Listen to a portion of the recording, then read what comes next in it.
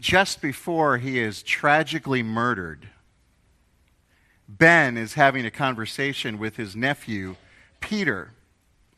Peter had just used his newly discovered powers as Superman, Spider-Man, to beat up a class bully. And Uncle Ben tells Peter Parker, just because you can beat him up doesn't give you the right to. Then he leans in closer and says the most famous line in the 2002 movie. Remember, with great power comes great responsibility. But Uncle Ben wasn't the first to teach that principle. In the 1948 television show, Superman, Clark Kent's adopted father tells him, quote, "Because of these powers, your speed and strength, you have a great responsibility." And if we leave the world of the nonfiction, President Teddy Roosevelt wrote this in a letter in 1908. "I believe in power, but I believe that responsibility should go with power." A young Winston Churchill stated, quote, "Our responsibility in this matter is directly proportionate to our power. Where there is great power, there is great responsibility." But Winston Churchill may have heard that from a member of Parliament, William Lamb, back in 1817, who proclaimed this, quote, "The possession of great power necessarily implies great responsibility." And in 1793, the Committee of Public Safety in France wrote this during the French Revolution, quote, "The representatives must understand that a great responsibility is the inseparable result of a great power." You getting the idea that this has been around for a while? How about the Bible? In Luke chapter 12, verse 48, Jesus is explaining a parable to his disciples, and he says this, quote, "Everyone to whom much was given, of him much will be required." And even before the New Testament, there's a famous legend called the Sword of Damocles. It's about a courtier who raved about the power and wealth of King Dionysius about 400 years before the New Testament. The king suggested to his courtier that they switch places for a day if he wanted so much to enjoy the pleasures of the kingship. And so Damocles quickly and eagerly accepted the king's proposal. The king, he then sat on the king's throne, and he was surrounded by countless luxuries that day. There were beautifully embroidered rugs, and there were fragrant perfumes, and the most select of foods, and piles of silver and gold, and servants, beautiful attendants waiting on every need, hand and foot. But Dionysius, the king, had arranged that a sword should hang directly above Damocles' throne, hung by a single hair from a horse's tail, to give a real sense of what it's like to be king. When he realized that there was a sword hanging above him by a hair, Damocles begged the king to allow him to quit his king for a day, realizing that with great power comes great responsibility. And Dionysius, by the way, the king, a very harsh ruler, was eventually demoted twice and finally exiled in shame to guess where? The city of Corinth, Greece. Last Sunday, Paul taught the Corinthians this same lesson. God gave these gifts of the Spirit, these supernatural empowerments to the church for the common good, the building up of the body of Christ. Sometimes, unfortunately, you and I both know that sometimes people think of the church as nothing more than a voluntary group, a club, where we can join or quit whenever we feel like it, just like we do all the other parts of our lives, the YMCA, the health club, our political hobbies. But the church is not merely a list of names on a membership roll, is it? The members of Christ Church are to assemble each Lord's Day to hear Christ's word, to participate in the ordinances as Christ had given them to us, to exercise the gifts of the Spirit given to his church by Jesus Christ, and to participate in the life of the local church, all for the common good, all for the glory of Jesus Christ.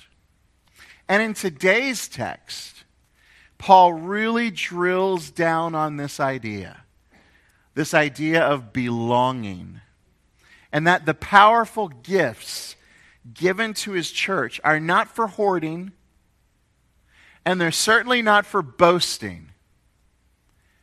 They're for building up the body. So let's work on these verses this morning, allow the Spirit to speak to us as he did the Corinthians. I want to try to structure this in 4 parts today, and I'll move quickly if you listen quickly. The first, we'll look at verses 12 and 13, and just think about the expression, you're in. You're in. Paul begins his discussion of Christ's body, the church, in this way, verse 12. For just as the body is one and has many members, and all the members of the body, though many, are one body, so it is with Christ. The body is composed of many different parts, many different members, each with vastly different functions. Legs, for instance, play a very different role than our eyes, but both are very important. Although the members are different, they have different purposes, Paul says there is a unity here that rises above all the differences. What is that? Paul puts it this way. So it is with Christ, one body. Back in chapter 1, Paul wrote this, verse 30, and because of him, you are in Christ Jesus. In Christ Jesus. Because all believers are in Christ. We're currently united to Jesus. Because of that, all believers are also members of Christ's body, his spiritual body. That means that there is both a unity, one body, and a diversity, many different members in Christ's church. Next, Paul tells us how this happens. How does this unity with all this diversity happen? It happens through baptism. Look at verse 13. For in one Spirit we were all baptized into one body, Jews or Greeks, slaves or free, and all were made to drink of one Spirit. Each one of the Corinthian Christians, notice the emphasis here Paul gives on that. 2 times it says all. All of us. We all were. We all were. Regardless of what they were before they came to faith. Jew, Greek, slave, free. All of them, all of us, are baptized in the Holy Spirit into Christ's body. Now, there's something you need to understand about this term baptism. It's a familiar term to us. Usually, when we think of baptism, we think of water in a tank and someone getting dunked, right? Well, this baptism is a different baptism. It's a spirit baptism. And every time in the New Testament where being baptized in the Spirit comes up, except here, it's in reference to John the Baptist. Remember him? John the Baptist, back in the Gospel of John, chapter 1, verse 33, he said this, Jesus, this is he who baptizes with the Holy Spirit. Someone baptizes you. John says, I'm going to baptize you with water. But he, this guy I'm about to baptize with water, Jesus, he is going to baptize you with the Holy Spirit. So when Paul says here, we were all baptized into one body, the question is, who baptized us? And the answer is, according to John the Baptist, Jesus. Jesus plunged us, that's what baptism means, plunged us under, fully immersed us in the Holy Spirit. And that in turn united us with his body, the church. But then we could also say, because of that other phrase in the verse, that we all drink of one Spirit. Not only does Jesus plunge us into the Spirit, we could also say Jesus plunges the Spirit into us. He makes us drink of the Spirit. So Paul's opening message in this section is simply this. If you are in Christ, and if you're a follower of Jesus, you believe that he died on the cross for your sins, was buried, rose again the third day. If you're trusting in him as your Lord and Savior, no one else, no good works, no church, only him. If you're a follower of Jesus, if you are in Christ, Paul says you're also in the Spirit.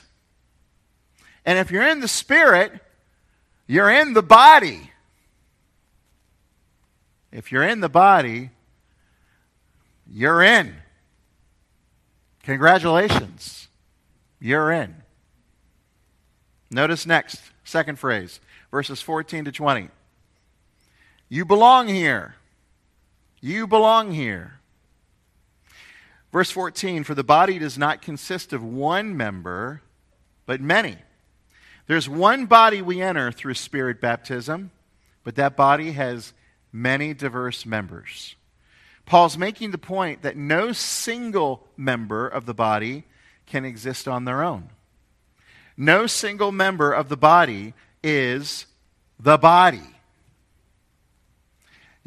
No one can say rightly that Brian McCrory is the body. I'm just a member of the body. No individual Christian is the church. We are all together the church.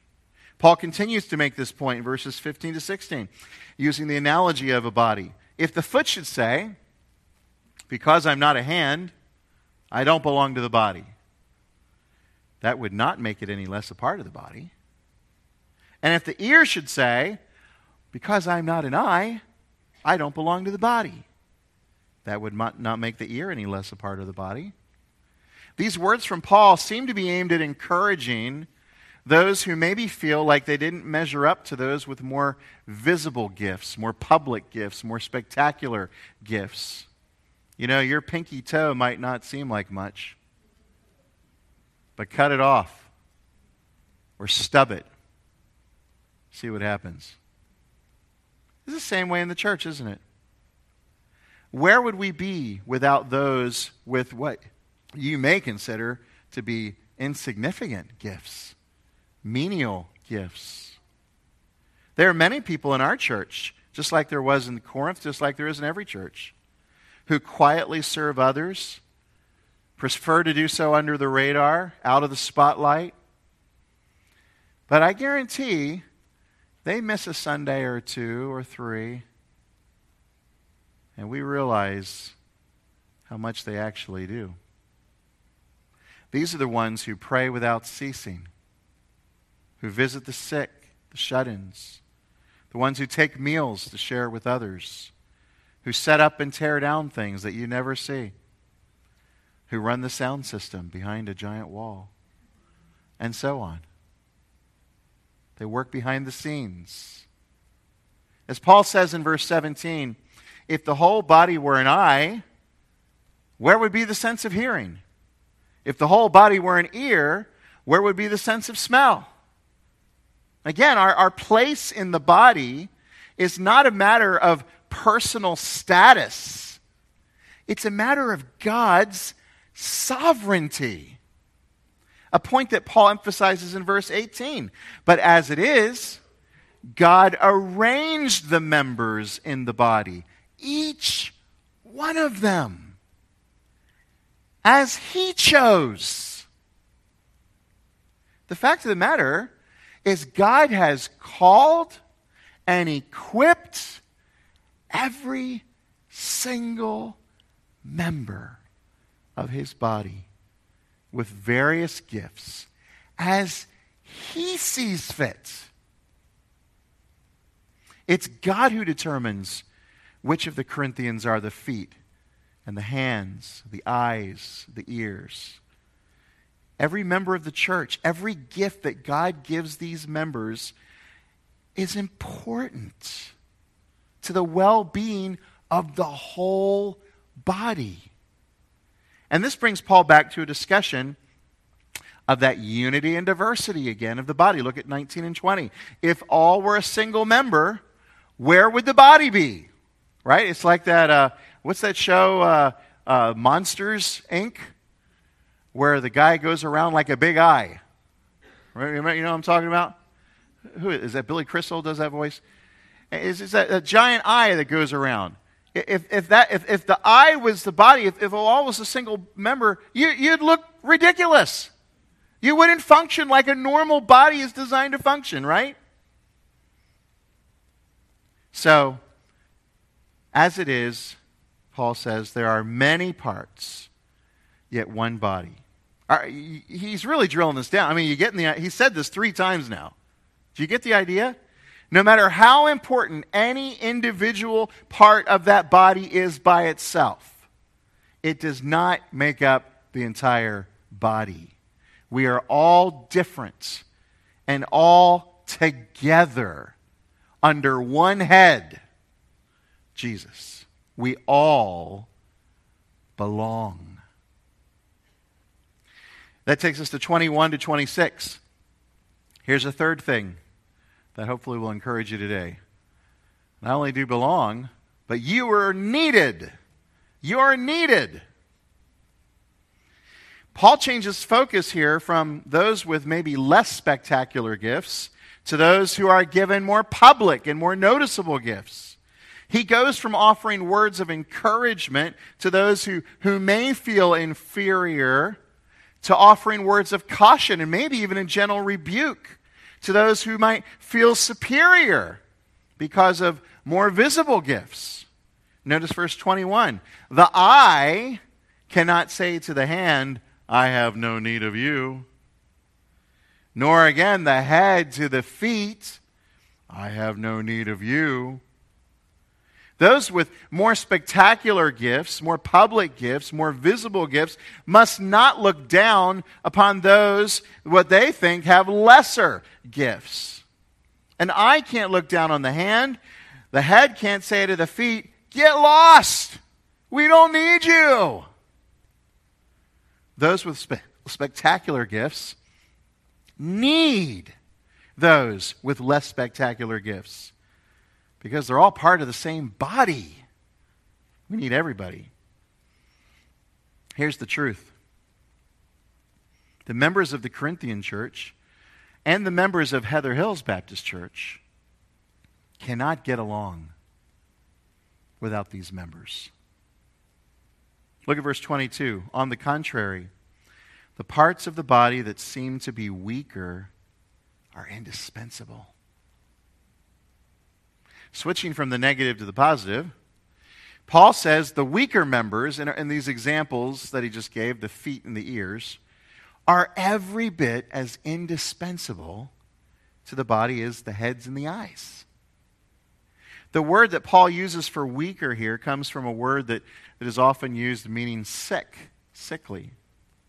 Paul does not speak of these folks with weaker gifts as just an addition to the body. Well, it's nice that you're here, you know. We don't need you, but we see that you're attached. You know, that's nice. Paul doesn't speak of them that way. He says they're indispensable. Can't do without them. This becomes clearer when we think about how we treat our own bodies. Look at verses 23 and 24. And on those parts of the body that we think less honorable, we bestow the greater honor. And our unpresentable parts are treated with greater modesty, which our more presentable parts do not require. But God has so composed the body, giving greater honor to the part that lacked it.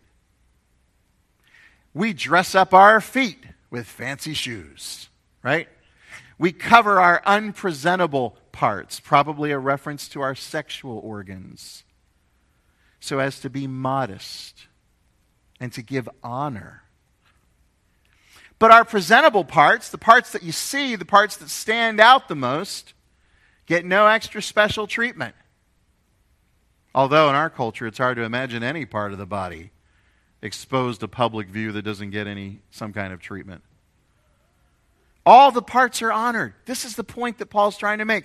All the parts are honored. Why? Glad you asked. Verse 25. That there may be no division in the body, but that the members may have the same care for one another. If one member suffers, all suffer together. If one member is honored, all rejoice together. The goal of Paul's discussion here is to point out how serious division in the body really is. All parts need to have equal concern for the others. If one part of the body suffers, all other parts of the body will likewise suffer. You know, we put out emails several times a week. We put things out on Facebook, and sometimes we even make phone calls if there's something urgent that comes up. You know, there's a reason that we tell you that somebody's suffering, or that someone's sick, or that someone's in the hospital, or that someone's lost a job, or that someone needs help. You may read that email and say, yeah, that person sits on the other side of the room.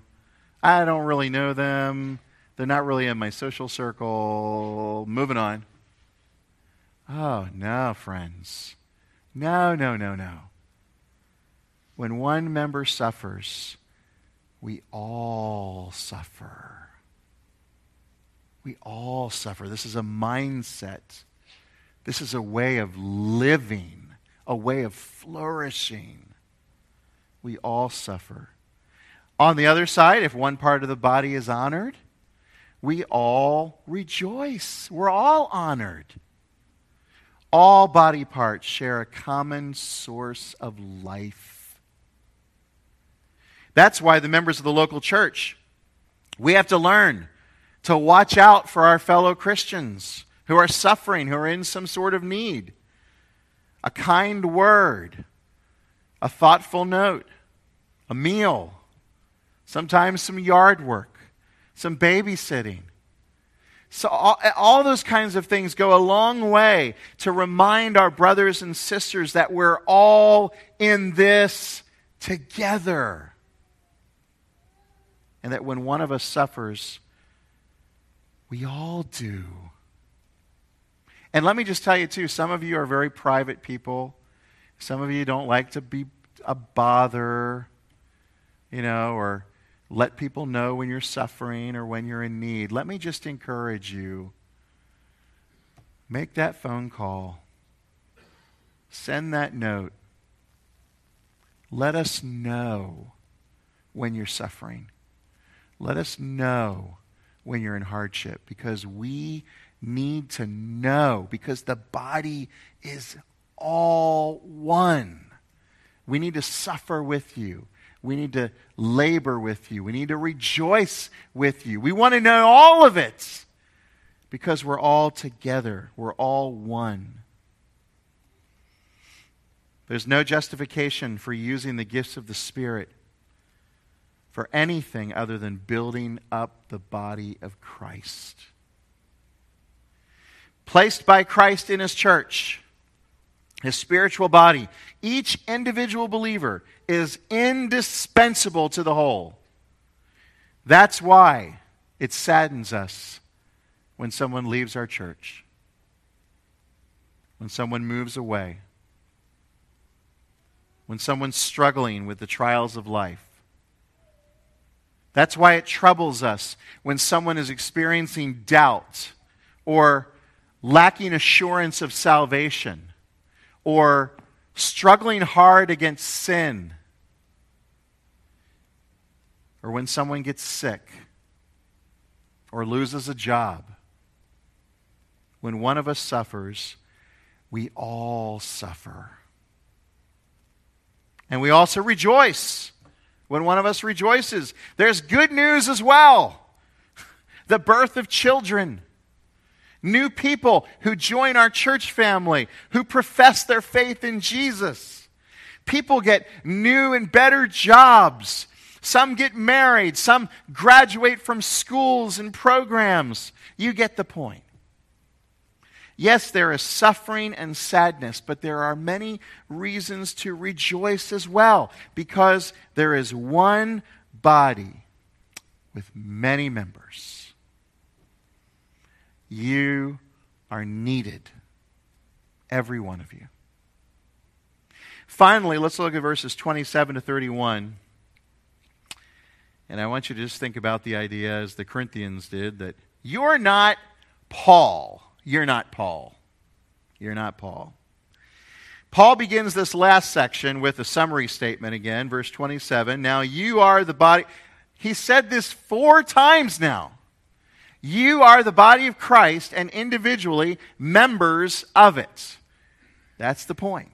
Get the point. In the Greek sentence, the word you is placed right at the front of the sentence, very similarly to how the ESV puts it here. It's put there for emphasis. You are the body of Christ. All of you, plural, you are the body of Christ. In verse 28, Paul begins to discuss how some of the gifts of the Spirit relate to different offices within the church. Look at verse 28. And God has appointed in the church first apostles, second prophets, third teachers, then miracles, then gifts of healing, helping, administrating, and various kinds of tongues. He gives us a list. It's similar to a list he gave us over in Ephesians chapter 4, verse 11, where it says, and he gave the apostles, the prophets, the evangelists, the shepherds, and teachers. So it's not a comprehensive list here in Corinthians, but it's a list. And he gives us a list, and it's a list of mixed things, isn't it? He begins the list by naming gifted people, apostles, prophets, teachers. And then he shifts over to gifts themselves, miracles, healings, helping, etc. The same pattern is followed down in verses 29 and 30. How should we understand this shift? Why is he talking about people and then gifts in these lists? I think the clue for understanding what's going on here is his use of first, second, third. Paul wants his readers to pay special attention to the first 3 items listed. There's a sense of a priority here. The reason for this is not difficult to understand, because these are foundational gifts given to the life of the church. All the gifts are important. Now, Paul's not going to contradict what he's already taught, right? All the gifts are important. Every member matters. All of us belong. All of us are needed. Nobody's greater than anybody else. But some gifts play a more central role than others in the church. Apostles, prophets, teachers play an essential role in the founding and the maintaining of a church. Why? Because they proclaim and defend the gospel, which is the very basis of the church's life. Now, maybe apostles and prophets are first and second here because, as Paul wrote in Ephesians 2:20, the church is, quote, built on the foundation of the apostles and prophets, unquote. Some of the gifts and gifted persons appear here for the first time. It's the first time he's mentioned some of these things. The first persons mentioned here are apostles. To serve as an apostle, as you know, we've talked about before, you had to have at least 2 qualifications. You had to have seen the risen Lord Jesus, the resurrected Lord. And you had to have been directly commissioned by him. The apostles are named first because they laid the foundation of the church. Jesus Christ, the crucified and risen Lord. And by the way, you don't see apostles going around in the churches in the New Testament and choosing other apostles to follow them. Much to the chagrin of all the churches in our city that have apostles in them or call themselves apostles. We don't see that outside of the first century. The apostles didn't go around picking other apostles. They went around picking elders and deacons, pastors and deacons to place in churches. But you have apostles listed. Then you have prophets. The significance of prophets here is that it occupies the second position after apostles. Prophets, of course, spoke with authoritative words to guide and direct the church. And the work of New Testament prophets, along with the apostles, as I mentioned, constituted the foundation of the church, Ephesians 2:20. Teachers are listed third. The gift of teaching. It's also referenced in Acts 13:1, Romans 12:7, Ephesians 4:11. It differs from prophecy in that it depends on an explanation of what is already written in the Scripture. So prophets were coming along actually giving Scripture to be written down. Teachers are coming along and explaining what has already been given, what has already been inspired and written down. You'll remember that prophecy was something that was spontaneous. It was directed to specific situations. Teaching, on the other hand, required study and effort to understand and explain what had been given from the Lord. Then we shift from offices or roles to gifts themselves. The gifts of miracles and healing follow. The order probably doesn't matter quite as much here, though the placement of tongues at the very end of the list, I think, is intentional, probably because of what we're going to get into next week. In verses 9 and 10, for example, healing is mentioned first instead of miracles. So I don't think the order after apostles, prophets, and teachers matters as much. The gift of helping is only mentioned here in the whole New Testament, right here. It's a remarkably practical gift of aiding fellow believers in all kinds of ways. The gift of helping is probably the same gift as what Paul calls serving over in Romans 12, verse 7. The next gift is administrating. It's not a bad translation. It's again the only time that this term appears in the New Testament, right here. But it relates to other terms in the New Testament, one that's used for a pilot, in not Pontius Pilate, but a pilot in Acts 27:11, and also a sea captain in Revelation 18:17. So it has this idea of leadership and direction.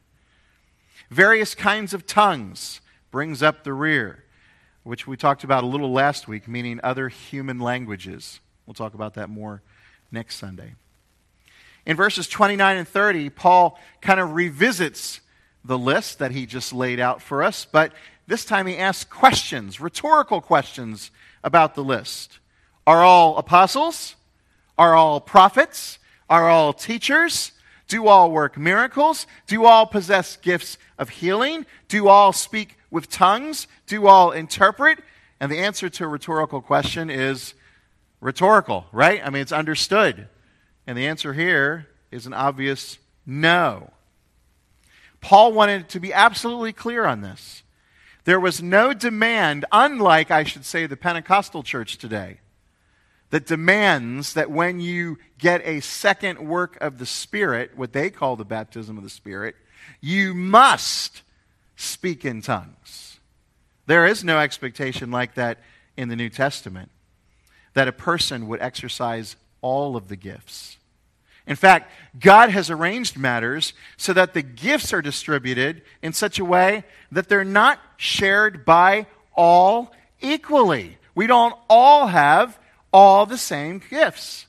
It's been distributed as God wanted it to be distributed, as He chose, as He designed. And so, no, we're not all apostles. No, you're not all Paul. No, you're not all prophets. No, you're not all teachers. No, we don't all work miracles. No, we don't all have gifts of healing or speak with tongues or interpret. The section closes with the exhortation, but earnestly desire the higher gifts. We'll pick up the last part of that verse next week. At first glance, this may appear to contradict what Paul's been saying all throughout this text, right? He's saying, one body, many members. You all belong. You all important. Head's no better than the feet. Hands no better than the eye. And then he says, desire the higher gifts. They're like, what in the world? What do you mean, Paul? You've been telling us that even what's considered the lesser gifts, or the more insignificant or the more private, behind-the-scenes gifts, are essential to the well-being of the body. They're indispensable, you said, Paul. What do you mean? He obviously doesn't want believers to desire the higher gifts for themselves individually. Why would I say that? Because God, he's already told us, God has assigned your gifts to you intentionally, as he chose, as he designed. So if God's given you a gift or gifts, why would he say, seek something else? Doesn't make any sense. That leaves a more corporate understanding, and I think the right understanding. Paul wants us collectively, as a body, as a church, to desire the higher gifts for our church as a whole. Since we maintain that apostles and prophets have passed from the scene, that leaves teachers. We should desire. Here's what Paul's saying for us. What he was saying in the first century was that you should desire that your church is blessed by the ministry of apostles and prophets and teachers. In our century, he's saying you should be blessed. You should desire that God fills our church with godly men and women who can study the Bible deeply and explain it clearly to others. And I'll tell you, brothers and sisters, thank God he has done that. And he is continuing to do that. In fact, you may have been alarmed that I mentioned women there, men and women. Brothers and sisters, we need men and women teachers in the church. Not to get up and preach sermons on Sunday morning. That would be disobedient to the Scripture, as we'll get to later in the text. But for men and women to teach and admonish one another in the church is essential. In fact, this weekend, we have 5 ladies who are traveling to Chicago to go to a workshop on how to study and teach the Bible, to sharpen themselves, to come back here and use their giftedness more effectively in the church. Praise God. Praise God that he's given us these higher gifts as well. And we should always desire that he does. Not that they're more important than anyone else, but praise God that he's given that to us. You're not Paul. Neither am I. But we are members of Christ's body, Jesus' body. We are in. Praise God for that. We belong to the body. Praise God for that. I don't know how people make it through life without being part of the body of Christ. I don't know. And praise God, we are needed. Every single one of you. You suffer, we suffer. You say, no, you don't. Yes, we do. And if we don't, we should. And we rejoice when you rejoice. I'm going to ask the praise team to come up, and we'll get ready for our last song here in a minute. Let's think for just a moment or two how we might apply this text to our lives, and then you can continue those discussions afterward in your ABF classes or in your conversations with one another. How do we apply this very familiar text, important text, to our lives today? Well, think about this first of all. No believer should think that they are more godly or more spiritual based on the gifts they possess. And no believer should think that they are inferior if they don't have a certain gift. Think about this. Paul told us, God specifically gave you the gifts that he has. It wasn't a lottery.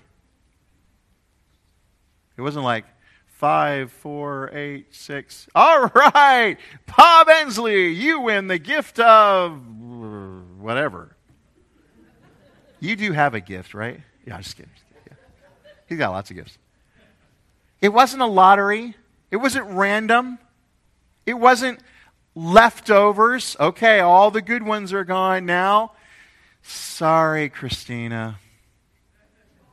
You get this one. But don't worry, the pinky toe is okay. It's okay. It's important. No. It was God's choice for you. It was God's choice for you. It's a wonderful gift. God's choice for you. Something else to think about. What if you don't know what your gifts are? Ask a few people who know you well. Ask the people in your ABF class. Ask your pastors. It may be obvious to everybody except you, even if it isn't to you. And just because you may be gifted doesn't mean ministry just happens. You should work on developing your giftedness, honing your gifts, sharpening your skills, to use them to maximum effectiveness in the body. Something else to think about. A body does not function well without the use of every part. Can we say Paul taught us that today? With great power comes great responsibility. Are you actively involved in building up the body of Christ? And no, I'm not just talking to adults here. I'm talking to students, talking to teenagers. I'm talking to children. I'm talking to everyone who's following Jesus Christ, who's been placed into the Spirit, into the body, gifted by God. What are you doing to build up the body of Christ? You need to ask yourself that question. I'll tell you what it does mean. It begins by showing up week after week, both here in the Sunday gathering and showing up in the lives of those who need you. That's a good place to start. And then finally, let me just suggest, again, praise God that we're in the body to start with. Praise God for that. Praise God that Jesus baptized us in the Spirit. Praise God that we're in. But brothers and sisters, let's not forget that there are still many, many, many who are out. Will you spread the good news this week about how they can get in? It's so important.